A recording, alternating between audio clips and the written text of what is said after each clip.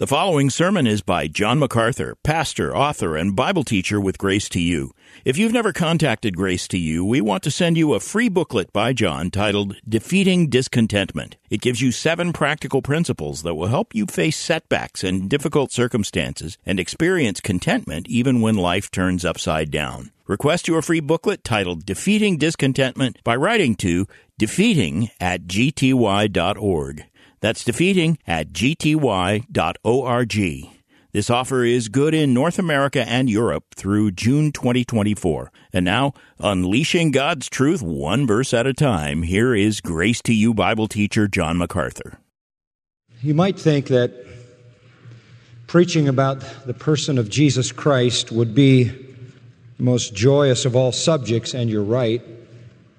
You might think that preaching about Jesus Christ would be the easiest thing to do, and you're wrong. I would rather describe Zacharias and Elizabeth and John the Baptist and Joseph and Mary than try to describe Jesus. I feel sort of lost in searching for a few words to speak of an unspeakable person. You'd think that having been a Christian as long as I have and preached a long time, that I would have enough to say about Jesus Christ to make it rather simple. The fact is, I have so much to say it becomes complicated. And I always feel when I have preached on the person of Christ, or when I've tried to elucidate what the Scripture says about the person of Jesus Christ, that somehow I failed.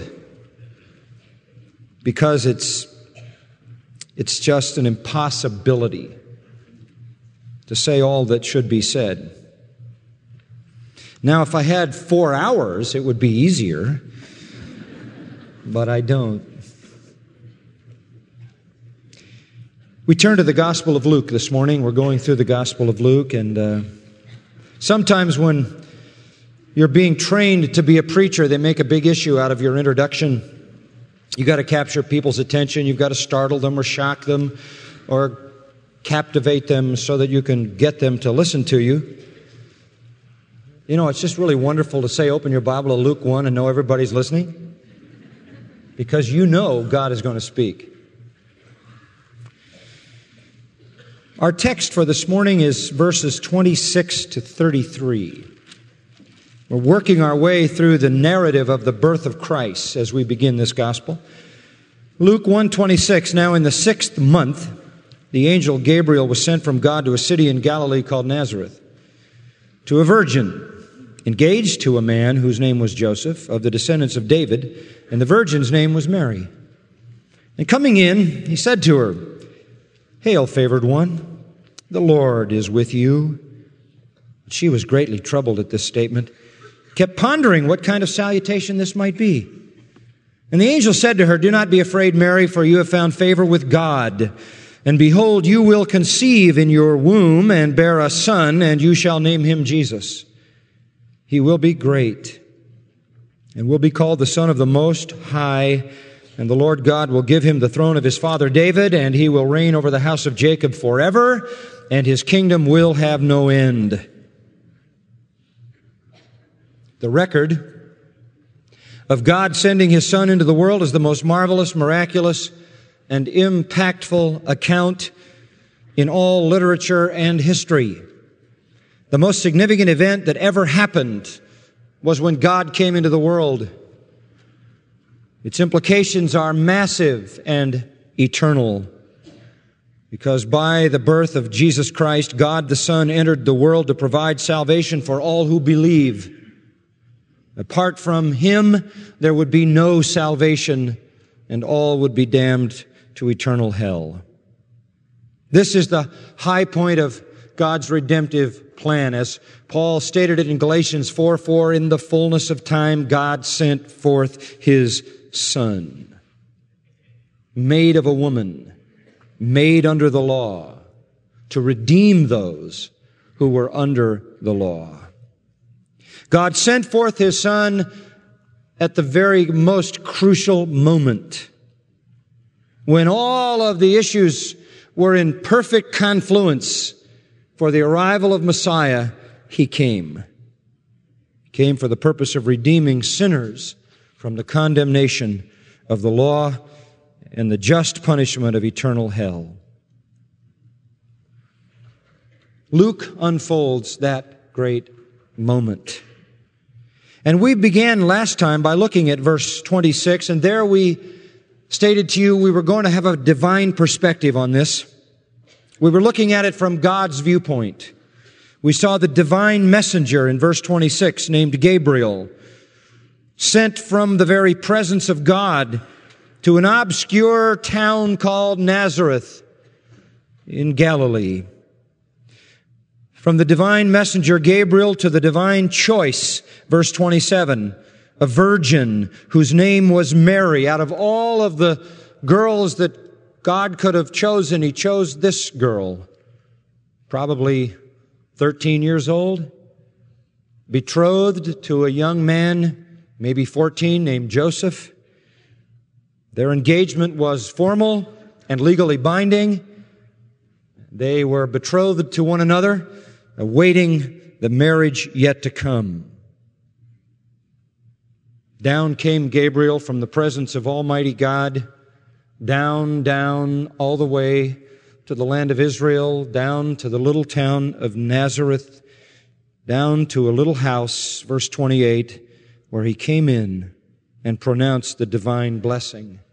The divine messenger was Gabriel, the divine choice was Mary, the divine blessing was grace. Hail, graced one. Hail, favored one, says the angel. The Lord is with you. God, the Almighty, eternal Creator of the universe, has come down with a message through this angel to be with this girl, to bestow upon her a grace the likes of which no other human being in the history of the world will ever experience, a grace that is beyond comprehension. The issue here, of course, is God's choice. You'll notice it says nothing about Mary, nothing at all, except she was a virgin. That's all. She was just a young girl, as I said, maybe 13 years old, who had just reached puberty. She had never known a man. Betrothed to her husband, she was to prove her purity during that time of betrothal, and to be pure was essential. If she committed adultery, she would fall under condemnation given in the law of God back in Deuteronomy. She was just a simple, humble girl.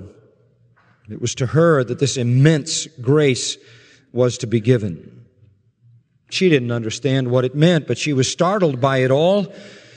It says in verse 29, she was greatly troubled at the statement, to say nothing of the frightening appearance of the angel.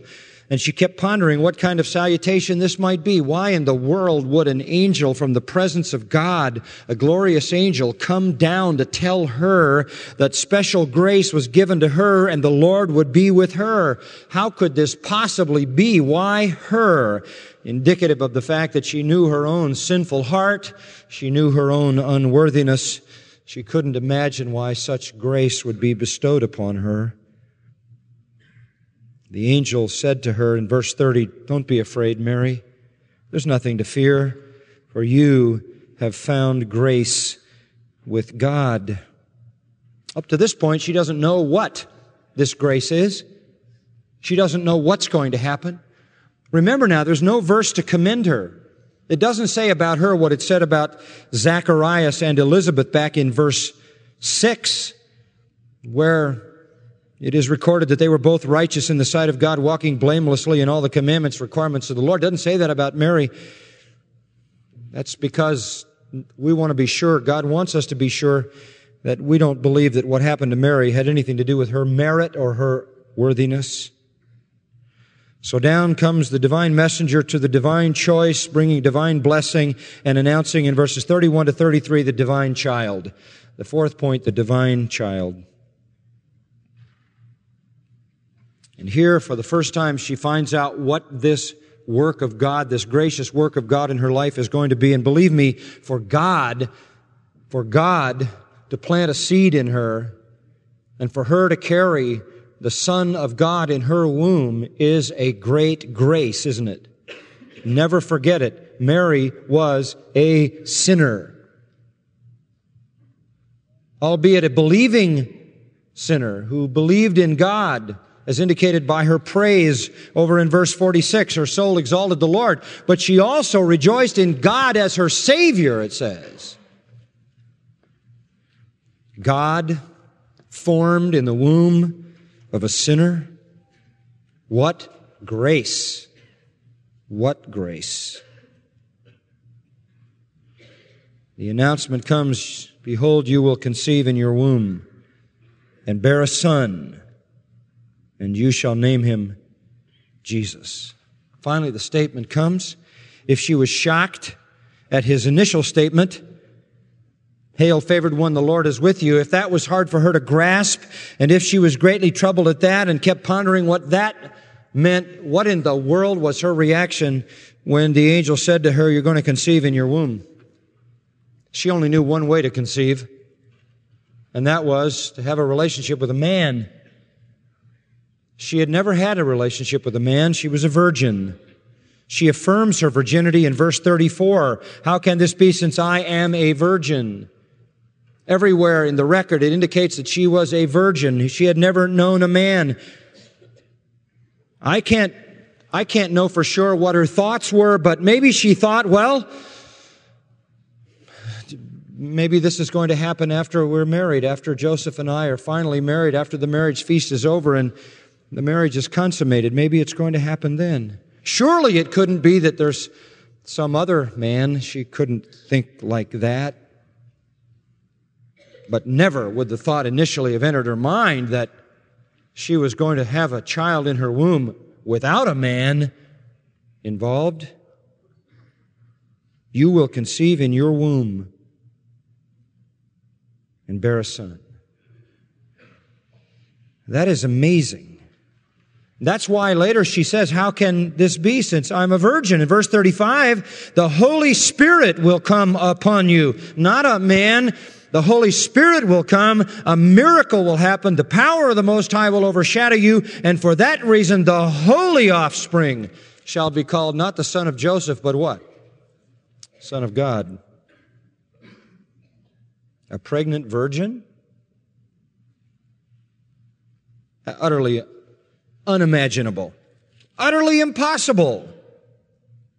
Verse 37, though, nothing will be impossible with God.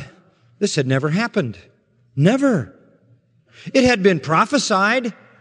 Isaiah 7:14, a virgin shall conceive and bear a son, and you shall call his name Emmanuel, God with us. A virgin will conceive and have a son who is God with us. Boy, that's pretty explicit. And the words of the angel in verse 31 are a direct quote from the Greek translation of Isaiah 7:14. The prophet said there will come a day when God will be born in a virgin. Luke does not specifically refer back to the Isaiah prophecy, but Matthew does in his account. In Matthew chapter 1, Joseph found out about this. Joseph found out Mary was pregnant. His initial reaction was devastation. Devastation. How could she do this? How could this young 13-year-old or so, how could she do this? Joseph himself, maybe same age or 14. How could she do this? And we have been betrothed, and it's not consistent with what I know about Mary. It's not consistent with her love for God. It's not consistent with her character. How can this be? In verse 19 of Matthew 1, Joseph, her husband, being a righteous man, he too was one who loved God, didn't want to disgrace her, desired to put her away secretly, desired to divorce her. Remember, I told you that once they were betrothed, it was a legally binding agreement, and if it was violated or broken, it was considered a divorce. But when he was thinking about how he was going to do this, and in the grief and anguish and confusion of his mind, asking himself how in the world she became pregnant, an angel of the Lord appeared to him in a dream and said, Joseph, the son of David, do not be afraid to take Mary as your wife, for that which has been conceived in her is of the Holy Spirit. And she will bear a son, and you shall call his name Jesus, for it is he who will save his people from their sins. And the angel had to give Joseph essentially the same message. This was a fulfillment of Isaiah. It says in verse 23, behold, the virgin shall be with child and bear a son and call his name Emmanuel, which means God with us. And so he says to this young girl, does the angel, you're going to become pregnant and you're going to have a son and you're going to name him Jesus. To be pregnant out of wedlock, to violate a betrothal covenant, to commit what would constitute adultery, was punishable by death. According to Deuteronomy law, chapter 22 of Deuteronomy, she could have been stoned to death, and had the theocracy still been operating on God's terms, that would have been the sentence. Stone the adulteress to death. For many years, though, the nation of Israel had moved away from upholding the law of God. God originally desired that death take place, severe consequence for this kind of iniquity, so that men and women would be moved away from doing it because of those consequences. But long ago, that nation had apostatized, and no longer did they enforce the law of God. What had grown up was a custom of divorcing an adulterous wife, and Joseph chose to do that, probably because of his love for her and his desire not to see her die. But the fact was, Mary was guilty of no sin whatsoever. No sin whatsoever. So this was to be the work of God. You will conceive. You will conceive by the instrumentality of the Holy Spirit. The Holy Spirit will create a seed in you. It doesn't need to be placed there by a man. And you will, 9 months later, bear a son. Staggering promise. I can't even imagine what this girl must have thought. Just never, ever would have occurred to anyone that such a possibility could occur. When the son is born, you shall name him Jesus. That's exactly what she did. Chapter 2, verse 21. And when 8 days were completed before his circumcision, his name was then called Jesus, the name given by the angel before he was conceived in the womb. Now this starts to unfold something about the Lord Jesus, and this is where language really begins to fail me. In this statement, which seems on the surface to be a rather simple statement, you shall name him Jesus. He will be great, called the Son of the Most High, and the Lord God will give him the throne of his father David, and he will reign over the house of Jacob forever, and his kingdom will have no end. You have a summation of the entire work of Jesus Christ. You have his saving work in the name Jesus. You have his perfect righteous life in the term great, and I'll show you why.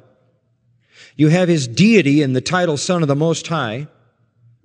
And you have his resurrection, his ascension, and his glorious return all bound up in the promise that the Lord would give him the throne of his father David. In what the angel says, you have a summation of the righteous life, saving death, and glorious reign of Jesus Christ. All summed up. There is so much that can be said about each of those that it's very hard to just leave anything out. That is, however, my assignment. I'll make an effort at it. First of all, the angel introduces something of his saving death in the name Jesus, Yeshua. A familiar Hebrew name in Old Testament times, a common one. It means Jehovah saves. The God of the Old Testament was a God of salvation, and the people knew it. God is a saving God. He saves sinners. And that's exactly why Jesus came. Luke 19:10, the Son of Man has come to seek and to save that which was lost. Matthew 1:21, you shall call his name Jesus, for it is he who will save his people from their sins. Luke chapter 2, Verse 11, today in the city of David there has been born for you a Savior, who is Christ the Lord. Chapter 2 of Luke, over in verse 30, where Simeon is praising God, holding the child, he says, mine eyes have seen thy salvation.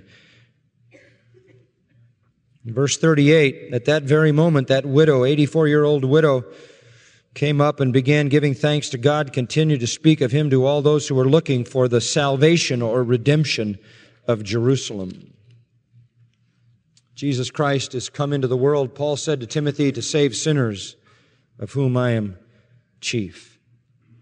As you read the New Testament, read through the four Gospels, read through the book of Acts, read through the epistles of Paul and Peter and James and John and Jude, read the great epistle to the Hebrews and finish with the book of Revelation. As you go through all of that, the theme is the saving work of Jesus Christ. The dominant theme is that He came to save sinners. To save sinners. Jesus means the Lord is salvation. Salvation is not a foreign thing to God. It is not a reluctant work. It is an expression of His very essence. Mary's Son would be the Savior, and the only way He could save us from our sins was to die in our place. So, bound up in the word Jesus is His saving death. Then the angel says in verse 32, He will be great. I'm amazed at the understatement of that. You know, we say that about all kinds of things. We say to people, have a great day. Boy, that was a great sandwich. You know, we tend to trivialize all the language, don't we? And then we've got to stack on endless adjectives to make anything sort of rise above the mundane. The angel says He will be great. And that's all it says. You could translate that extraordinary. Might be a little better. Splendid. That might be a little better. Magnificent. Noble. Distinguished. Powerful. Eminent. All of those could be substituted for great. But they still leave us far short of what should be said about Him. And this is looking at His righteous life. His life. Jesus, the name, looks at His death. Great looks at His life. It speaks of His extraordinary life. How are we to understand what it means? Because it says back in verse 15 that John the Baptist will be great. Is this the same greatness? Well, verse 15 says John will be great in the sight of the Lord. John will be great, however, with a sort of imputed greatness. God will give to him a greatness that really isn't his own. It's something God gives to him, grants to him. But Jesus' greatness is something not granted to him, but possessed by him. It is an unqualified greatness. It doesn't say he'll be great in the sight of the Lord. It says he'll be great. His greatness is best understood if we look at John 12:41. I think this will give you a clear indication of what it really means. It's synonymous with this. In John 12:41, John is writing, and he writes about Christ as fulfilling a prophecy in Isaiah, from Isaiah 6. And then in verse 41, he says, these things Isaiah said, because he saw his glory, and he spoke of him. Boy, what a statement. John tells us that Isaiah saw the glory of the one he spoke about. Who did he speak about? He spoke about Christ, the one who would be Emmanuel, God with us, born of a virgin. Isaiah said that in Isaiah 7:14. In Isaiah 9:6 and 7, Isaiah said, a son will be born, a child will come, the government will be upon his shoulders, his name will be called Wonderful Counselor, the Mighty God, the Father of Eternity, the Prince of Peace, so forth. Isaiah saw that coming Messiah. He saw that coming Messiah. But notice, he not only spoke of him, he saw his glory. When did Isaiah see the glory of Messiah? I'll tell you when. In Isaiah 6, when he saw the glory of God, it's the same glory. You remember that Isaiah chapter 6 indicates that Isaiah went into the temple, and when he was there, he received a vision. He saw the Lord high and lifted up, and His glory filled the temple, remember? And the angels began to shout, "Holy, holy, holy is the Lord of hosts. The whole earth is full of His glory." And he was caught up in the momentous magnificence and terror of that revelation of God's glory. Listen. When Isaiah saw the glory of God, he saw the glory of Christ, because the glory of Christ is the same as the glory of God. That's why John 1:14 says, and we beheld, it says, the Word became flesh, and we beheld His what? His glory. And it was the glory as of the only begotten of the Father. It was the same glory that Isaiah saw. The same glory the apostles saw, Matthew 17 on the Mount of Transfiguration, when they saw Christ's glory shining through His humanity, and they fell like dead men to the ground in terror. What is the glory of God? The glory of God is the manifestation of His attributes. In the book of Exodus, where Moses wants to see God, God says, "I'll show you my glory," and He let His mercy and His goodness and His loving kindness pass before him. God's glory is the manifestation of His attributes. God's glory is the manifestation of His attributes. That's why it says of Christ, "And we beheld His glory, and He was full of grace and truth."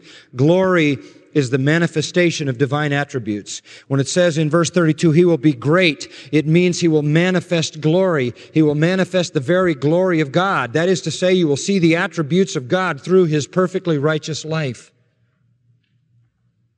You will see God displayed. He will talk like God. He will act like God. He will think like God. He will be great like God is great. He will be glorious. And as you study the four Gospels, and we do that as we go through Luke, we're going to see God in every picture of Christ. God's thoughts, God's words, God's actions, God's responses, God's goodness, God's wisdom, God's omnipotence, omniscience. We're going to see it all revealed in this child. So you see here His saving death, and you see here His righteous life, just summed up. His essential nature is further described in verse 32. He'll be called the Son of the Most High. Now we could do a whole Bible study on the Most High. Say, what does that mean? It's not that tough, is it? The Most High means there's nobody higher. That was a title for God. It was a familiar Jewish title for God. It's used all over the Old Testament. In fact, the Hebrew equivalent of this Greek term opsistos, the Hebrew equivalent is El Elyon, God Most High. It is a name for God that refers to sovereignty. No one is higher. No one is more exalted. No one is more powerful. No one is as sovereign. God Most High. The Jews often referred to Him that way, not wanting to say His name, not wanting to use the tetragrammaton Yahweh. They would say El Shaddai, El Elyon, El Makadishkim, or some other description of His attributes. They knew Him often as the Most High God. Verse 35, remember what the angel said, the Holy Spirit will come upon you. This is how it's going to happen. And the power of the Most High will overshadow you. He was known to the Jews as the Most High. Over in verse 76, as Zacharias blesses God for the birth of his son, John the Baptist, he's saying the child will be called the prophet of the Most High. Again, a reference to God. Luke uses that again in chapter 6 and verse 35. Love your enemies, do good. Jesus said, lend, expect nothing in return. Your reward will be great, and you will be sons of the Most High. Even Jesus referred to His Father as the Most High. When Stephen was preaching his great sermon in the 7th chapter of Acts, he referred to God as the Most High, a very familiar term for God, used all through the Old Testament. In the Pentateuch, as well as in the historical writings, as well as in the Psalms, as well as in the prophets. It's everywhere. God Most High. To identify Jesus, back to our text, as the Son of the Most High is to indicate that He has the same essence as the Most High. When you are the son of someone, you bear their same essence. He is the Son of the Most High. He is one in essence with the Most High God. Hebrews 1:3 says that He, being Christ, is the exact reproduction of God. The exact reproduction of God. He is the Son of the Most High. Jesus said, if you've seen me, you've seen the Father. Jesus said, I and the Father are one. Beloved, that is a statement that is without possibility of misunderstanding to anyone who reads the New Testament with an open mind. So what can be said about the child? His saving death is bound up in the name Jesus. His perfectly righteous life is bound up in the reference to His greatness. His essential nature is bound up in the title, Son of the Most High. But that doesn't tell the whole story. Son of God, yes. Born a man, yes. Lived a righteous life, yes. Died the sacrificial atoning death to save us from our sins, yes. But that is not the end of the story. For many Christians it is. I remember as a little kid growing up, I used to wonder why the Roman Catholics couldn't get Jesus off the cross. You ever wonder that? I used to think they probably didn't understand the resurrection because He was always on the cross. And I didn't go to Catholic churches, but occasionally when I saw one, there was always a crucifix or more than one. But whenever I met a devout Catholic, they would have a crucifix around their neck. Or I had a friend who had a set of those beads. There would be at the end of the beads a crucifix. And I used to wonder why they couldn't get Him off the cross, because every cross I ever saw in a Protestant church was empty. And I guess we could say that as evangelicals, we've done a pretty good job at getting Him off the cross. But you know, we haven't done a very good job of getting Him to the throne. Now, there's so much confusion in evangelical Christianity about that. The story doesn't end with the death of Christ, the resurrection of Christ, and then our personal salvation. That's not the end of the story. The end of the story is the Lord God will give Him the throne of His father David. And He will reign over the house of Jacob forever, and His kingdom will have no end. That's the end of the story. Don't you leave the story until it ends. And it ends with a glorious kingdom and Christ reigning on the throne of David over the nation Israel and establishing at that point what turns out to be an eternal sovereignty. The whole story is not told until you get to that point. Now, I know there are people called millennialists who don't believe there will be a kingdom. They believe this is it. Let me tell you something. If this is the glorious kingdom of Christ, really, I don't have to say anything else, do I? I mean, it communicates fairly well, doesn't it? And when I ask those people, well, what about the binding of Satan? He's to be bound during the kingdom. And they say, well, he is bound. Then I have to ask the question, why does the Bible say He goes about like a roaring lion seeking whom He may devour? And I'll tell you something. If this is the kingdom of Christ, He is not omnipotent, He's impotent. Let me tell you something. He's not ruling with a rod of iron. Righteousness is not prevailing. It's not even prevailing in our own country, let alone the world. The story isn't over, folks. It doesn't just go to the cross and then the gospel's preached and I'm saved and it just sort of dissolves at that point. The story will end with great precision. Some of you who have a copy of the MacArthur Study Bible know how much of a point I made of that in laying out the plan of redemption, that it culminates in the glorious reign of Jesus Christ on the throne of his father David over the nation Israel, in which he establishes a millennial earthly kingdom for 1,000 years, followed by an eternal kingdom. Now there are other people who are called postmillennialists who believe that somehow all of us need to work a lot harder and we can bring in the kingdom. That's not it. We don't bring the kingdom. The kingdom is given to him by the Lord God. You see that? We don't bring it in. Some people think if we can just take control of Washington and the governments of the world, we can inaugurate the kingdom. God gives the kingdom to his Son. We don't. That's why I'm what's called a premillennialist. That's a term that simply means there will be an actual earthly kingdom. And in that kingdom, the Lord Jesus Christ, who is the seed of David, will reign as the rightful heir to the throne over the nation Israel and over the whole world. You say, why do I believe that? Because that's what the Bible says.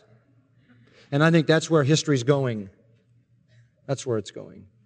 In our prayer time with the elders this morning, we were talking about the chaos in the world, and particularly Steve Linetti, who served so many years in Indonesia, was talking about all the anarchy and all the rioting and terrorism and the killing. And it's the way of the world. It's the way of the world until the King of Peace comes, isn't it? Until the King of Righteousness comes and establishes his earthly kingdom and rules with a rod of iron and rules with righteousness, and peace prevails over the whole world, and the whole earth is full of the glory of God and full of the knowledge of God. That's where human history is going. It's going back, in a sense, to where it began. It's going back to when paradise existed, before paradise was lost. It's going back to paradise regained.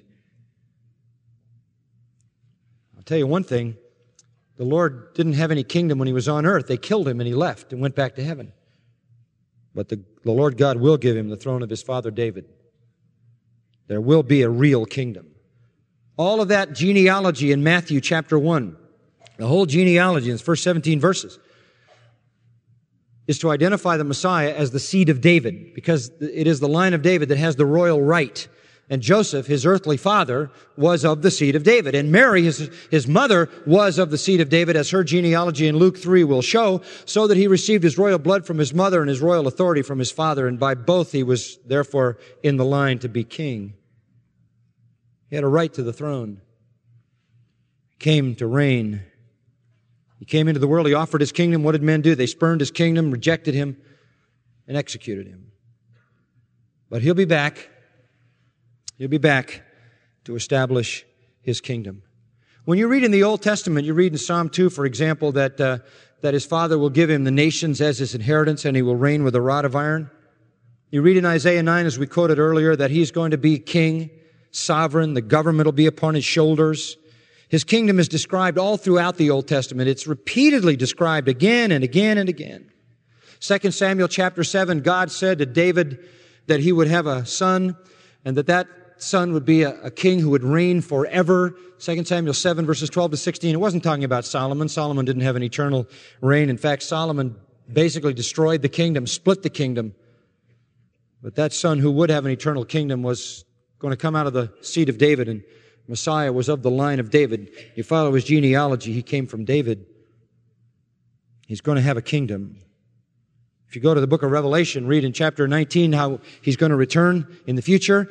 Revelation 19 says he's going to come as King of Kings and Lord of Lords. It gives him that title. And when he comes as King of Kings and Lord of Lords, he's going to kill all of the ungodly, smash them in the Holocaust of Armageddon. Then he's going to establish his earthly reign. Revelation chapter 20. The first thing he does to establish that is take the Antichrist and his cohort, the false prophet, and throw him into the lake of fire with all the other ungodly people. Then he's going to take Satan, according to Revelation 20, verses 1 to 3. He's going to bind him in chains for 1,000 years. Then Satan will be bound. At that point, he establishes his kingdom on the earth, and we will reign with him. It says that several times in the first 6 or 7 verses of Revelation 20.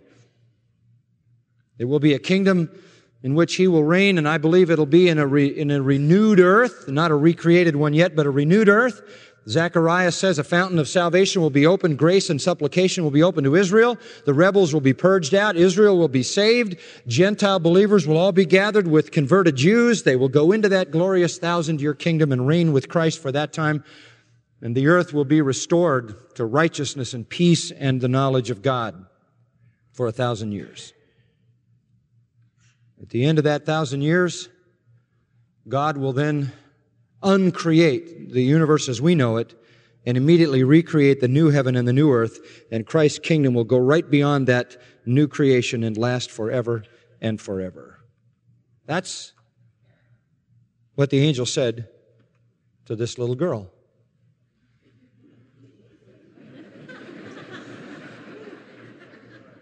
Pretty mind-boggling day for her.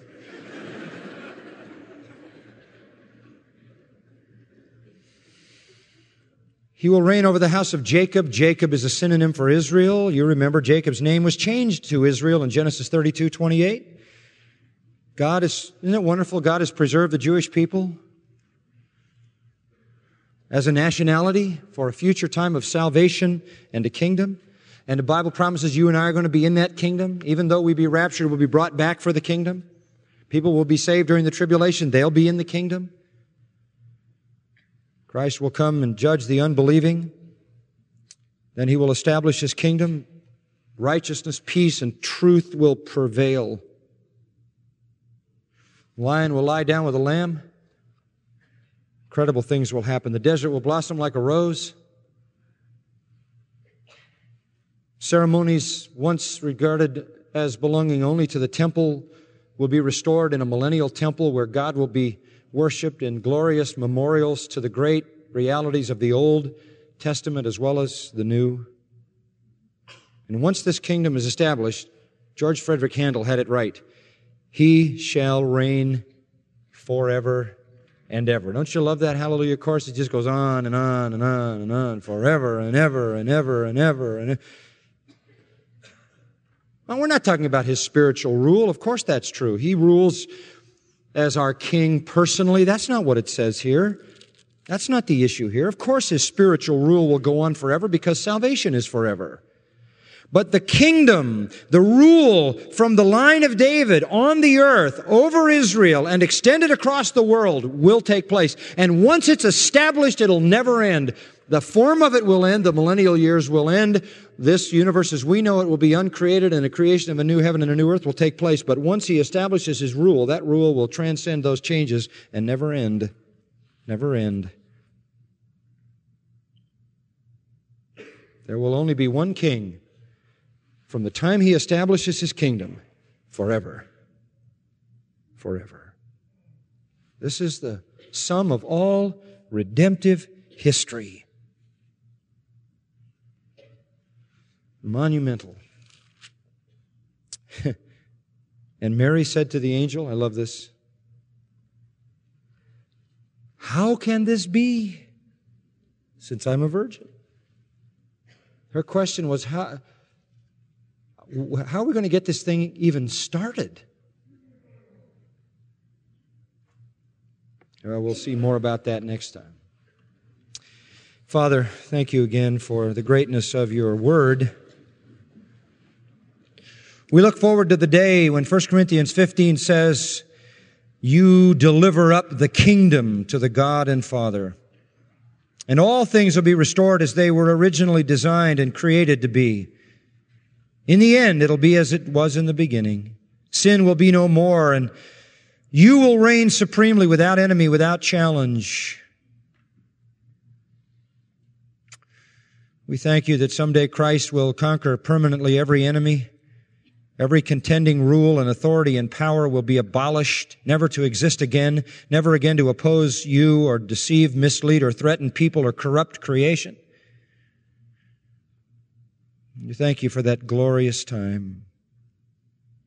And it all began with an angelic message to a young girl. We're living in the midst of the unfolding of this great redemptive plan. And we say with the Apostle John, even so, Lord Jesus, come quickly. Establish Your righteous kingdom in the earth. and be glorified universally. But until that time, oh God, be glorified in us. What a momentous event. The arrival of a divine messenger to a divinely chosen virgin with divine blessing involving the divine child who would be Savior and King. How grateful we are, our God, that in your mercy we have come to know him as our Savior and our King.